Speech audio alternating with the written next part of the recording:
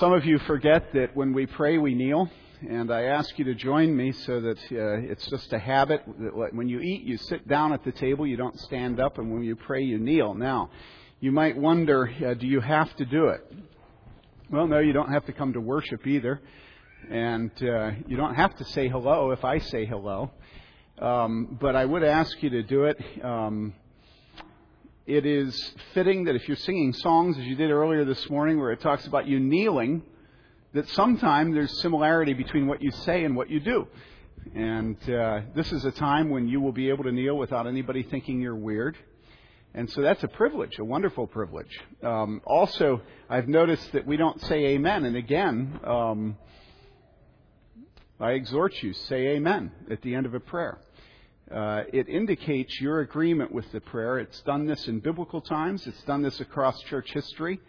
And so you have the privilege of doing that. Now, I'm smiling because I know that this is a little bit of a rebuke, but I do ask you, don't make me harass you to kneel and to say amen. It would be easier for me if I could just look out and see that we're all responding together. Now, of course, if you have bad knees or if there's a reason why you in principle are opposed to kneeling, I encourage you not to kneel. Or if you think that it's sin to say amen, I encourage you not to sin.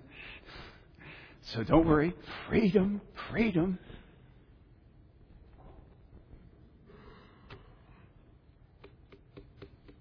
Okay.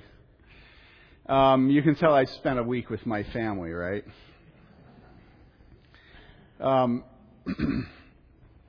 This week we're going to study a section in Acts. You'll notice that your bulletin did not have anything, and that's because I wasn't sure what to preach on, and I've decided to preach on Acts chapter 14, verses 8 to 18. So I'd ask you to turn there in your Bibles. I'm sorry that we don't have the text up on the screen. Acts chapter 14, verses 8 to 18. What is fitting at the time of Thanksgiving? Well, this is a very, very good text. You might wonder as we read it why. I'll get to that, but I would say it's a very good text around Thanksgiving. The title of this sermon is "He Did Not Leave Himself Without Witness," and I'd like us to hear the reading of the Word of God. Acts chapter 14, verses 8 to 18. This is the Word of God, and it is true how long? Forever. Forever. Let's begin with verse 8. At Lystra, a man was sitting who had no strength in his feet, lame from his mother's womb, who had never walked. This man was listening to Paul as he spoke, who, when he had fixed his gaze on him and had seen that he had faith to be made well, said with a loud voice, "Stand upright on your feet." And he leaped up and began to walk. When the crowd saw what Paul had done, they raised their voice, saying in the Lycaonian language, "The gods have become like men and have come down to us." And they began calling Barnabas Zeus and Paul Hermes, because he was the chief speaker. The priest of Zeus, whose temple was just outside the city, brought oxen and garlands to the gates and wanted to offer sacrifice with the crowds. But when the apostles, Barnabas and Paul, heard of it, they tore their robes and rushed out into the crowd, crying out and saying, "Men, why are you doing these things? We are also men of the same nature as you, and preach the gospel to you that you should turn from these vain things to a living God, who made the heaven and the earth and the sea and all that is in them. In the generations gone by, he permitted all the nations to go their own ways. And yet he did not leave himself without witness, in that he did good, and gave you rains from heaven and fruitful seasons, satisfying your hearts with food and gladness. Even saying these things with difficulty, they restrained the crowds from offering sacrifice to them." This is the word of the Lord. Now, I don't know why you do that. I just can't figure it out. I'm going to ask somebody that loves me to explain this to me. Now, why is this a Thanksgiving text? Any guesses? How would this be a Thanksgiving text? Well, there's probably a couple of ways. Number one, it's very interesting to see the natural response of pagans. Now, I don't use pagans in a demeaning way. I just mean that these people had absolutely no commitment to monotheism. They had no commitment to the true God at all. They were just pagans.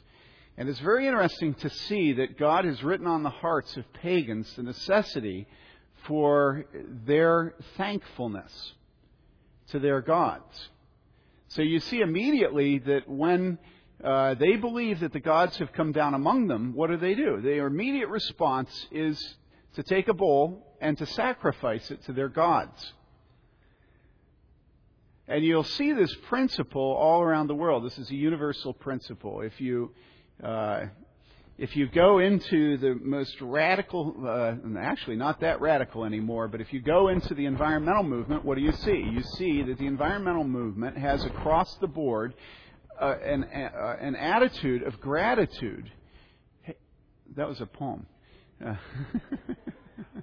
An attitude of gratitude to what? To Gaia, to Earth Mother, to nature. It's very interesting, and that's a lot of the motivation for protecting nature, isn't it? That nature gives us life and breath, and therefore we should protect it. We should be thankful for everything that it gives us. We should be grateful. If you go back then into this text and you look at their response to this man being healed immediately, you see that they respond in gratitude. And you see also immediately that the priest is up there at the very front ready to lead the cult. Ready to lead the worship, right? They're bringing a bull, he'll sacrifice it, and undoubtedly he'll get some meat out of it. Now, if you look at the text later and you see where Barnabas and Paul doing the speaking, where they rebuke them, it's very interesting that even in the rebuke, there's a thanksgiving theme in that they say, look, you're worshiping the wrong God. These aren't gods. You should worship the true God. And why should they worship Him? Well, it says you should turn from these vain things to a living God. And then it says why? It says, because He, God, made the heaven and the earth and the sea and all that is in them. And then if you look at verse 17, He witnessed to His existence and to His goodness in that, verse 17, He did good and gave you rains from heaven and fruitful seasons, satisfying your hearts with food and gladness. It's a Thanksgiving text. The pagans demonstrate the natural inclination of the human heart to worship and to give thanks to God. Now, that doesn't mean that their worship was right. On the contrary, it was terribly wrong. But the initial response came from something that is good and right, that we give thanks to God.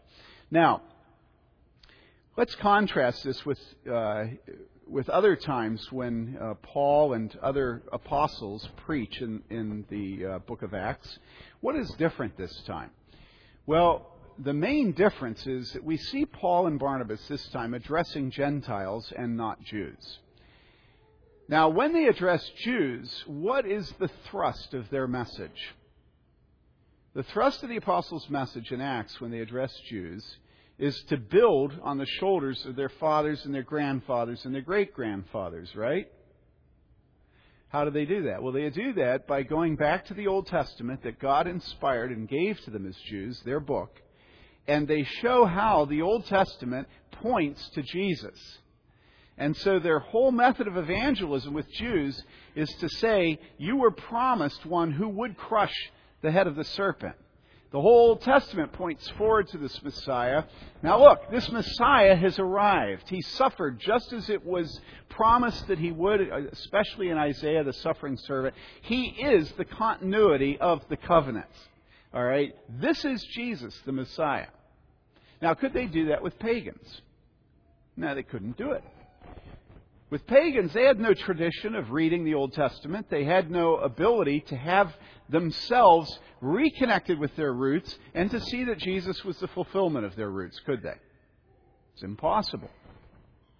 So then the question is, how do you speak of Jesus Christ and salvation and faith to pagans? Now, it used to be that this wasn't a very pressing question. Because no matter what you mean by it, America and the West used to be Christian cultures.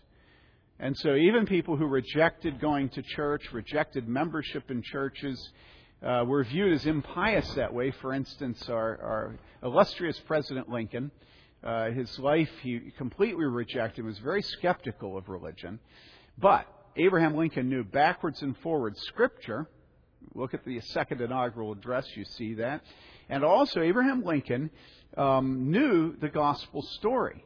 Today, though, we live in a land that not just because of immigration, but because of the failure of our education, the failure of our homes, for a whole variety of things, the presence of so much entertainment, which,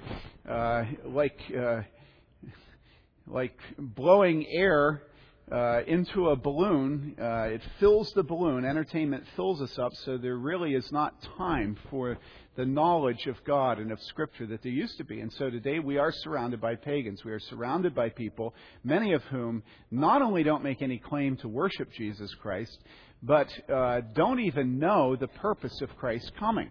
Many of whom do look at the world as having created itself, do have a relationship with the world that they would characterize as spiritual, or a relationship with art that they would characterize as spiritual, use the language that used to be used to refer to Lord's Day worship of the assembled people of God, use that language to talk about opera, to talk about paintings, to go to rock concerts, to talk about their discipline in the academic world, whatever it is. And religion today is something that is all over the place, and there are many, many who don't worship Jesus Christ and who have only the faintest notion of what it is to be a Christian. And so today, the way that Paul here approaches the issue of evangelizing pagans is very important for us to get. Now, there's a big debate among people who are Protestants, and specifically Reformed Protestants, which most of us are. And the debate is whether or not when you speak to people, you should always quote Scripture, and whether you should start with Scripture or not. And I want to point out to you this morning that although I'm sure that they would say I'm wrong, that Paul does not start with Scripture with pagans. Now, I'm not arguing against our use of Scripture, but what does the Apostle Paul start with when he has to disengage them from worshiping their idols, Zeus and Hermes?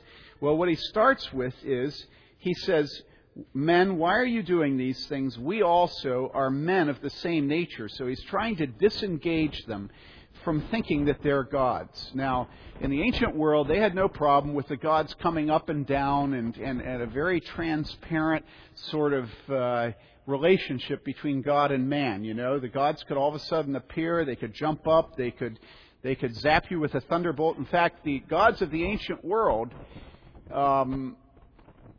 people would know them much more through intense and powerful and threatening things, and specifically lightning and thunderbolts, than the Jews and specifically the Christians knew God. It's very interesting here.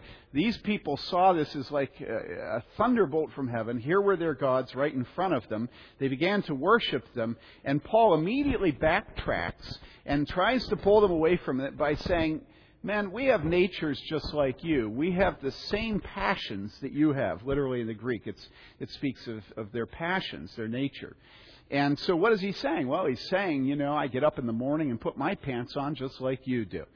I have the same tendencies to sin. I have the same fears, the same happinesses, the same griefs. I'm just like you.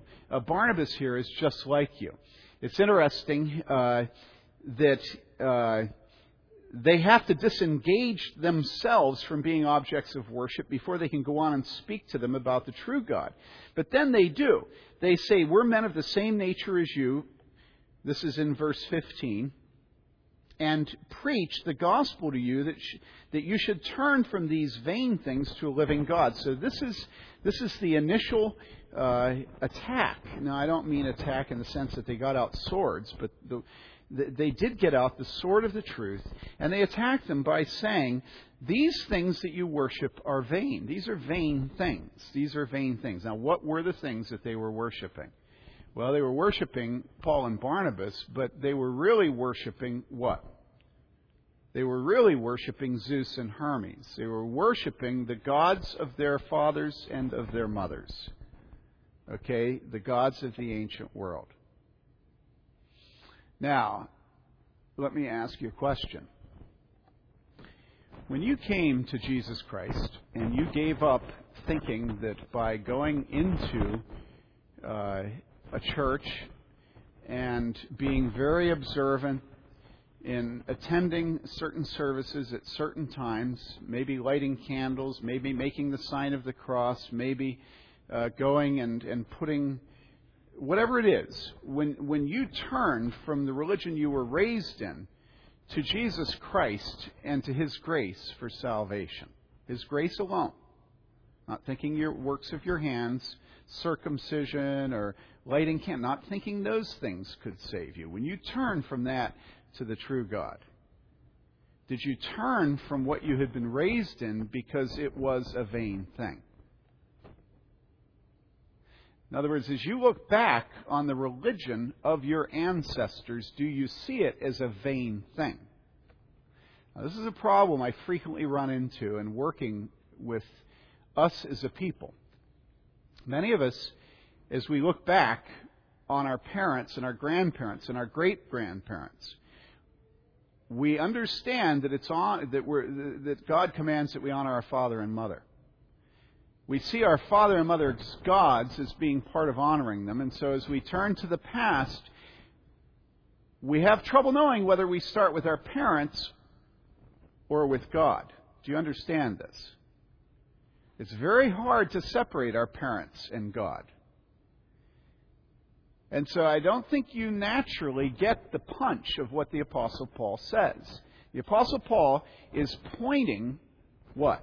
He's pointing at Zeus and Hermes. And he is saying what? He is saying they are vain things.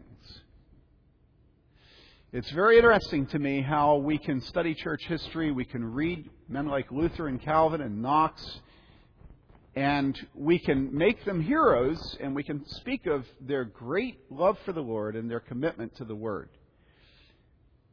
without realizing that they stood in front of the entire Western world at the time, and they pointed to the most powerful city, the most powerful man in the Western world, which was the Pope, and they said this, and had they said he's a vain thing, it would have been a euphemism.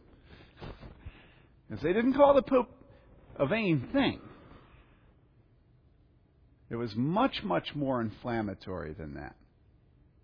Now, it may be that you come out of Roman Catholicism. It may be that you come out of a dead Presbyterianism that doesn't honor the Word of God. It may be that you come out of a Baptist tradition that does not honor God, but honors a sort of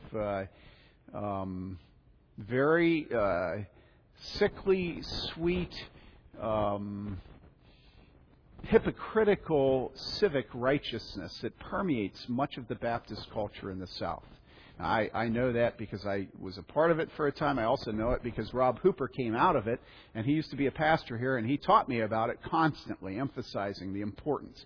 In other words, this is not about denominations. This is about your ancestors, your mother, your father, your grandparents. As you turn and look at them, and you see the Apostle Paul demanding that the pagans call their gods, the gods of their parents, vain things. Do you feel how radical that is as Paul demands that they turn from them? Are you willing to turn from the gods of your parents? Now, some of you yawn and you say, that's been going on for a long time. All right, I'm not talking to you, but I'm talking to the rest of you. I remember about 20 years ago, I was in a church that was a part of the mainline denominations, two churches. I had a yoked parish, which is frequent in the country, where you serve churches. You do one and then get in a car, drive to the other, and then Sunday evening we'd have a joint service. And my churches were mainline Presbyterian, a part of the Presbyterian Church USA. And there were a couple of other mainline churches in town. There was a Wisconsin Synod Lutheran Church, which was very exotic, and I won't get into that. And then there was a Roman Catholic church. And then there were two evangelical churches. In other words, churches that made no bones about the fact that they worshipped the God of Scripture. They honored Scripture. They made every effort to be faithful to Scripture. One was a Baptist church and one was a Wesleyan church. And I can remember being filled with discontent that I had a ministry in a mainline denomination, and that here these other men were able to pastor people that knew God and loved Him. And so I went through a period of time where I was very much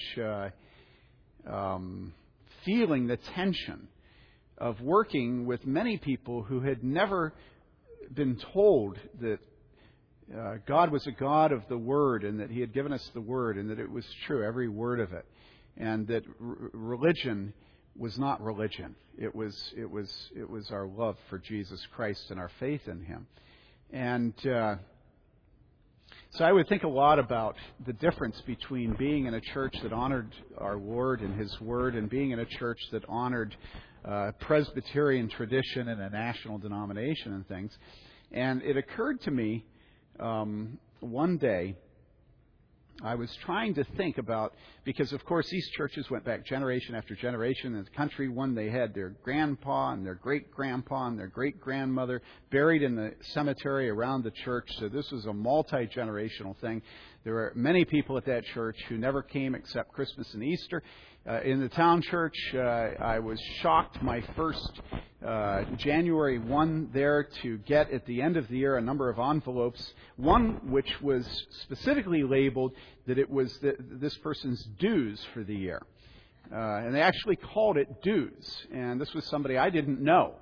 And so there were many people who had their names on the roll who never ever came to church or showed up only at Christmas and Easter. And so you can imagine that having been raised in a home with a wife who had also been raised in a home that loved Jesus, that to go into that culture was a shock and caused me, at least, a lot of the time to be very frustrated that I could not be the pastor of North Scott Baptist Church, where true faith was living. Well, then I began to get to know these churches that honored God. And I began to know the people in the churches. And I had time to watch our people. And what I noticed was that you could preach your heart out. Now, I wasn't the preacher, but you could preach your heart out to a lot of these people that had a heritage of evangelicalism. No matter what you said, they never repented. Because they'd heard the truth so much that many of them had become inured to it. They had become callous to it. They did not have hearts which were grateful. They did not have consciences which were tender. It's interesting, this last week in reading about Jonathan Edwards, when George Whitefield, the great revivalist preacher, came to Northampton where Edwards was a pastor. Edwards had been grieving over the fact that his church was not soft-hearted towards the Lord. And when Whitefield came into the community, everyone rejoiced because all of a sudden the hearts of all the people in the church got tender towards God again. So here was a church that had already gone through a revival some years before and then had grown hard-hearted. And so I began to think about this. I had a church which made no pretense of a living faith. It was just civic religion. They sent in their dues. Then Wayne Dungan had a church that was evangelical. It was Bible believing. And yet their hearts, so many of them, weren't soft to the Word. And as time went on, what we saw was that as I and others, specifically Mary Lee's father, came and preached the truth of Scripture to the people in the mainline church, that many of them repented.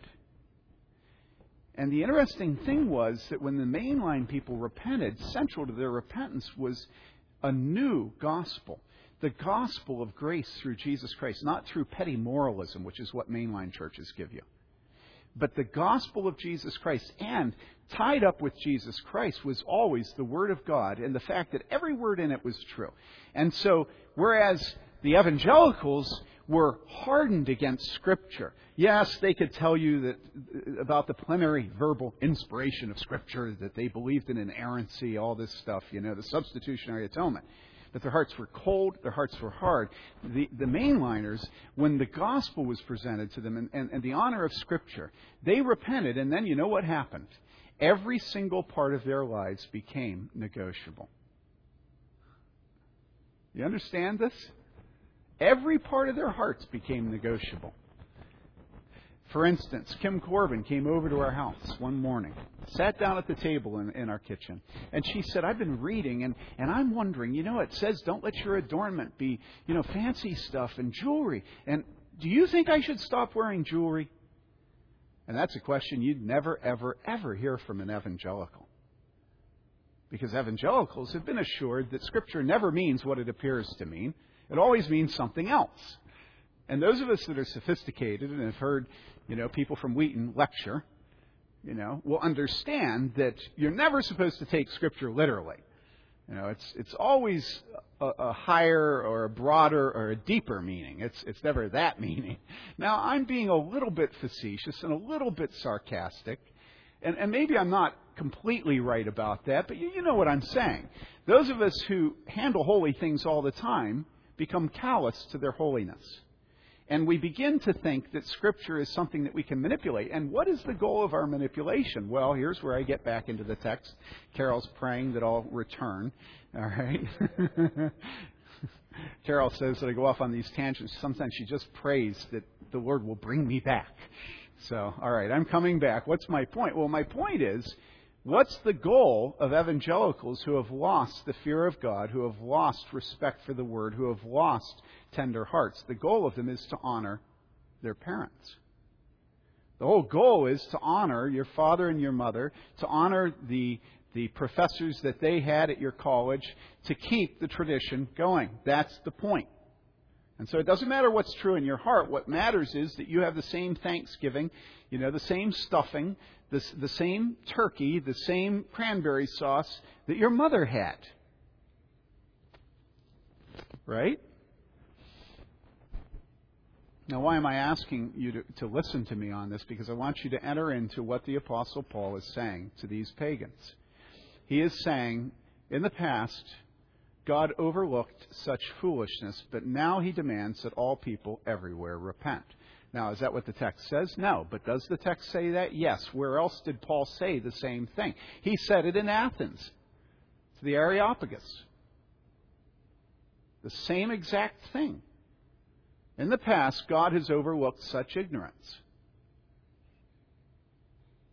Here He calls them vain things. In Athens, He says ignorance. And this is what the message is that we should take to this community.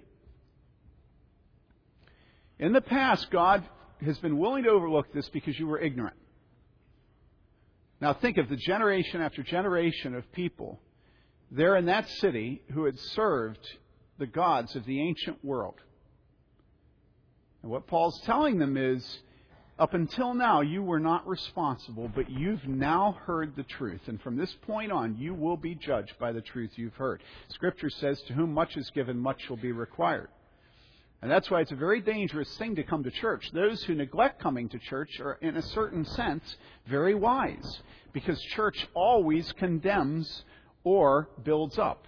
It never leaves you neutral when you leave here.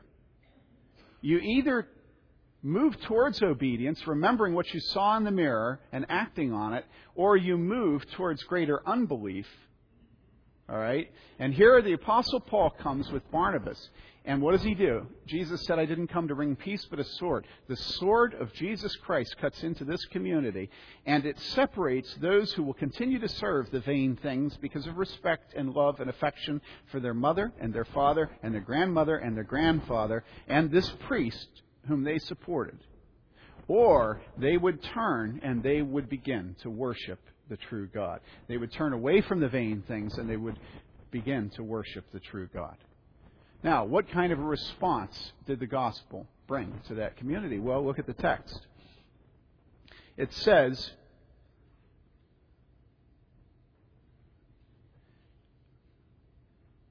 actually, it's interesting. I have compressed it in my mind. Look in your Bibles, please, to Acts chapter 14. And you'll see that they restrained the crowds only with difficulty from offering sacrifice to them. But if you go down later in the text, you'll see that there were many disciples made in verse 21. I stopped reading in verse 18 and should have kept reading. After they had preached the gospel to that city and made many disciples, they returned to Lystra. Actually, that's Derbe. But you'll see down when they returned to Lystra that they appointed elders, that there were many people that did believe in the church in Lystra. So there were those that God worked in their hearts through the Holy Spirit who did believe in Jesus Christ, who were willing to turn away from the vain things to the true God.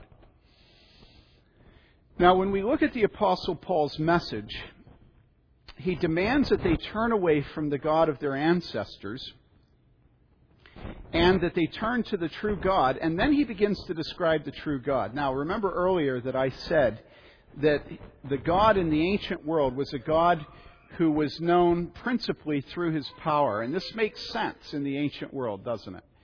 That the Roman phalanxes, that all the power of Rome and its empire, that their gods would be gods who were overpowering, viewed from the perspective of human beings and from this earth. And, you think of Zeus, you think of the god of thunder. You think of how powerful thunder is. But that's not what the Apostle Paul focuses on in leading them to the knowledge of the true God, is it? Look at verse 15, and you'll see, we're the men of the same nature as you. We preach the gospel to you, that you should turn from these vain things to a living God. And then they describe who the living God is. Who is he? The living God made the heaven and the earth and the sea and all that is in them. Again, this is almost an exact statement of what is said in Athens. God made everything. That's where you start with pagans. This is why pagans who are religious pagans, in other words, not just irreligious, but this is why they hate the concept of intelligent design. It gets at the very root, for instance, of environmentalism, of evolutionism. We should begin to call evolution evolutionism, because it is religion. It's a religion that says that the world does... Now, these are the more doctrinaire people, but evolutionism is a doctrine that does not have room for God. And this is the principal excellence of Philip Johnson. Philip Johnson is content to simply show that the conclusions that evolutionists come to are not supported by the facts that they deal with. All right? How do you argue that there is no creator from evolution, from any evolutionary support that you can find in nature? How do you argue it? The opposite is what you really have to argue. Because the more you study it, the more you're driven back to the beginning. And the more you're driven back to the beginning, the more you see that there's absolutely nothing that is, what? The first cause. And so the Apostle Paul is telling them that God is the first cause because he made everything. We should think more carefully about the nature of Scripture's statement that says the fool has said in his heart, there is no God. We often deal with evolutionists as if they're wise. They're not. They're fools. How could I say that? They have PhDs. They're fools. Well, I'm just being a rascal in saying that. No, I'm not. I'm thinking that if Scripture says something, there must be some application of it to our lives. If we're dealing with very loud people who are screaming in the press and on television, it's everywhere right now. This intelligent design issue is very clear. They hate it. All right? And if Scripture says that those who say in their heart there is no God are fools, this should have some application to us. What is a fool? What does Scripture tell us about fools? Does Scripture tell us that we should answer a fool according to his folly? Now, it says the opposite, doesn't it? It says, don't answer a fool according to his folly. And so you enter into the university and you try to allow the university, because it has PhDs and robes and that thing some of you are, not tassels now. Hood, yes, the hood. Yeah, the men in the hood. Geez, a little bit different construction. If we look at that, we can be overwhelmed by it and think that Scripture doesn't apply to how we witness to them and approach them as if they're wise and as if reason will convince them, but it won't. So Paul says vain things, and then he moves on. And how does he seek to convince these people? The way he seeks to convince them is by showing them God's power through thunder and through lightning and through earthquakes, right? How does Paul speak to them? How does Paul lead them to the true God? What does he speak to them of? Look at your Bibles.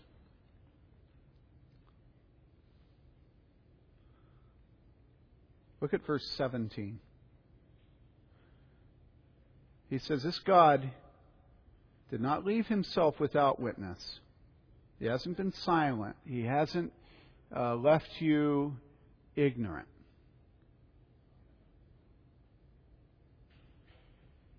But rather, he witnessed to himself by what? By doing good and by giving you rains from heaven and fruitful seasons and satisfying your hearts with food and gladness.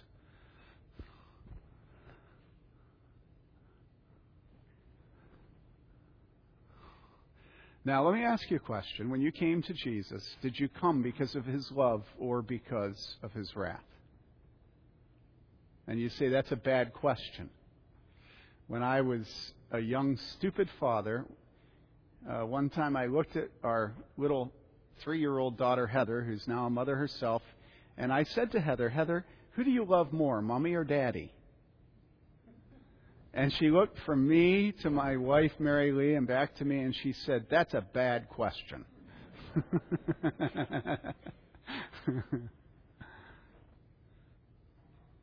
But I ask you, when you came to Jesus, did you come because of his mercy and because of his gentleness?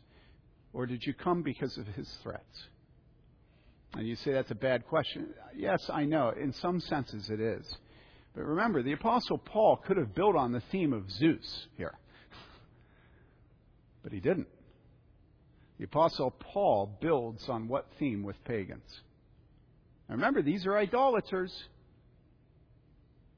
He could have hammered them with their idolatry, couldn't he? Told them that homosexuality was wrong. Told them that idolatry was wicked. And he does do that. But what is it that he holds out? If he has a plate in his hand filled with food, what does he hold out to them? He holds out to them what? He holds out to them the goodness of God, and specifically the goodness through rain. And you know, if you look at Scripture, again and again and again, the theme of God being the God of rain is a sweet theme that permeates Scripture and our lives. If you talk to any farmer, that farmer has a very tender relationship with rain, except when it floods like Katrina, right? Okay? Rain is a sweetness from God. It's a river that comes from his heart of goodness and kindness and gentleness. Isn't that interesting? He speaks of the rain. And what else does he speak of?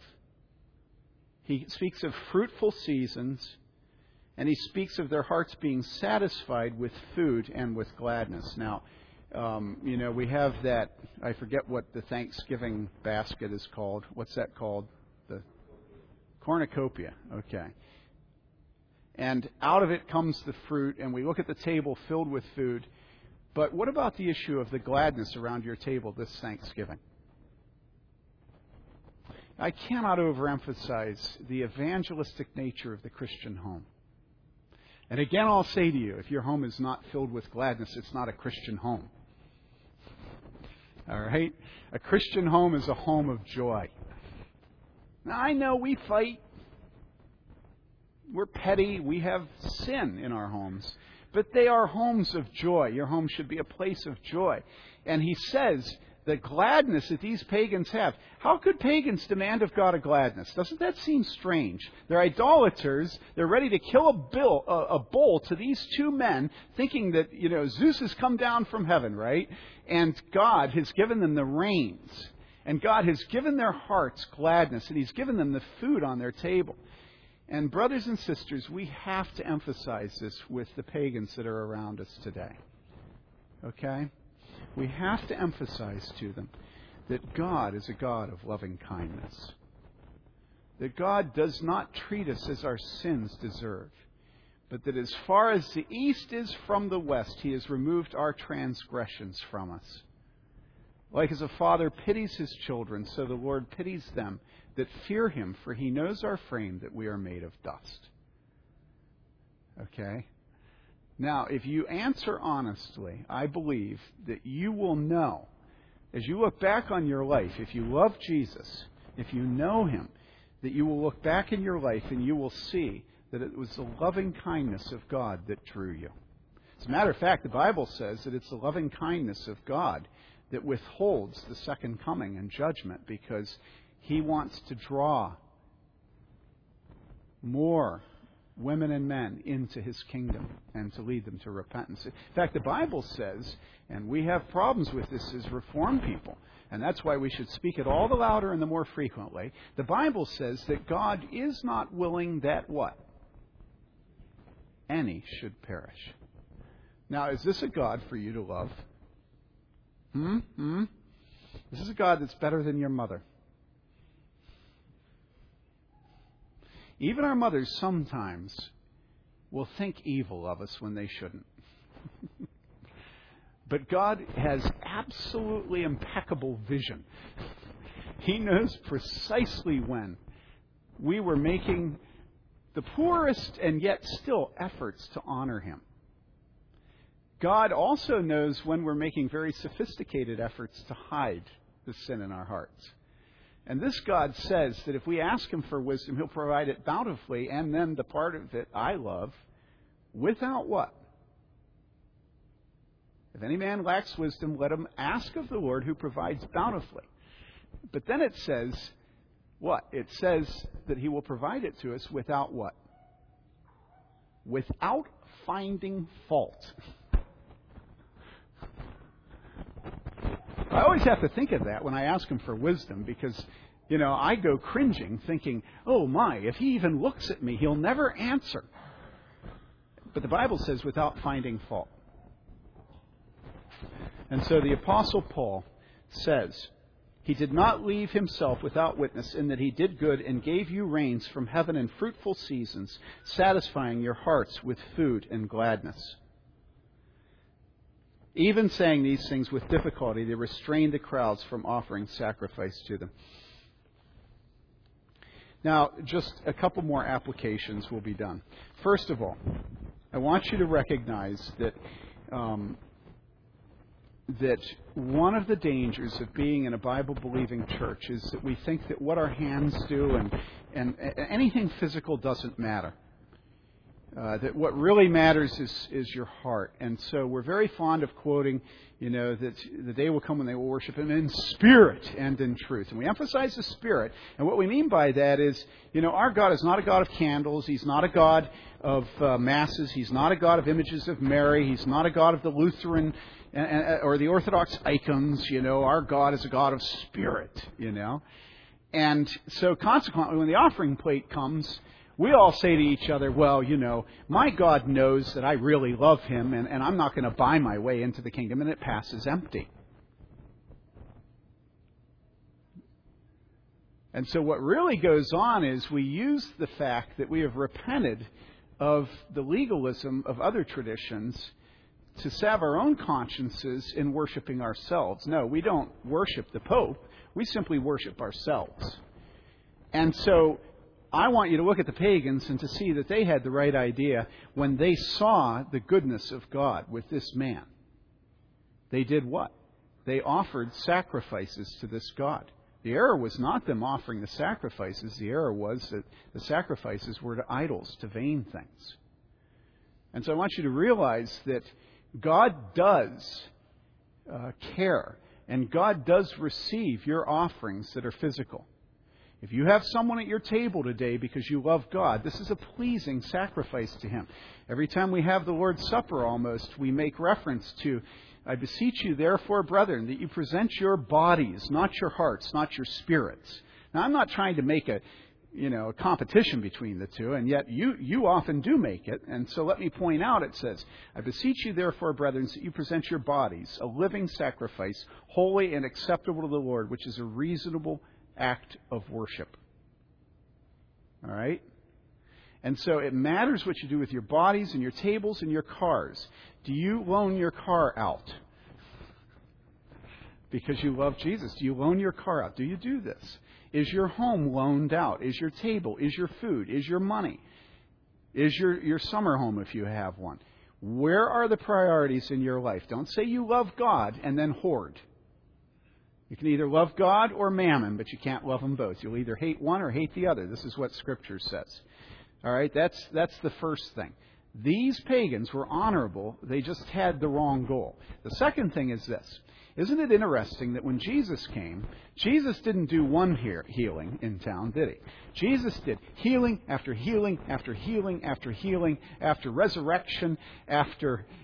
It just went on and on and on. And did the Jews believe?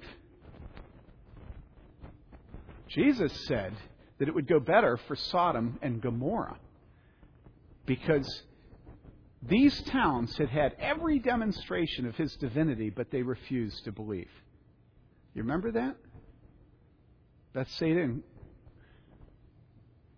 And so what we need to think of is the fact that God is pleased to do flip-flops. We know he does it in heaven because it says in heaven the first shall be last and the last shall be first.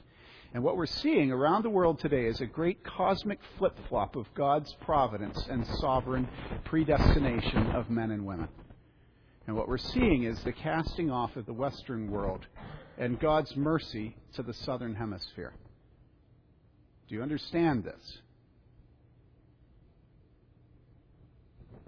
The Western world has become satiated with the gospel and all things having to do with God. And it believes that it can have its lusts of its flesh and its lust of its eye and its pride of life and God at the same time. And the Southern Hemisphere has little to nothing. And they're turning to God. Now, I'm drawing a big picture, and I'm not going to be answerable for every nation and every people. But wouldn't it be fitting if China would be the greatest source of Christian missionaries that the world has ever seen, and that they would come out of persecution?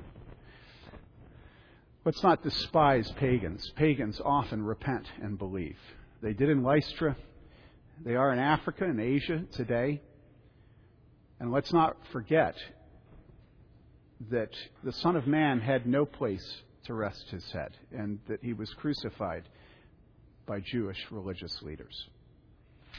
And so I ask you today to think of the loving kindness of God, to think of his goodness to this man who was a paraplegic, to think of his goodness to you, the rains, the food on your table, and the gladness in your home and in your marriage, your relationships, and to have a tender conscience before him, to turn away from the vain things of your parents, and don't cling on to them. Turn away from them and give yourself to God. Let him be your Father. Let us pray.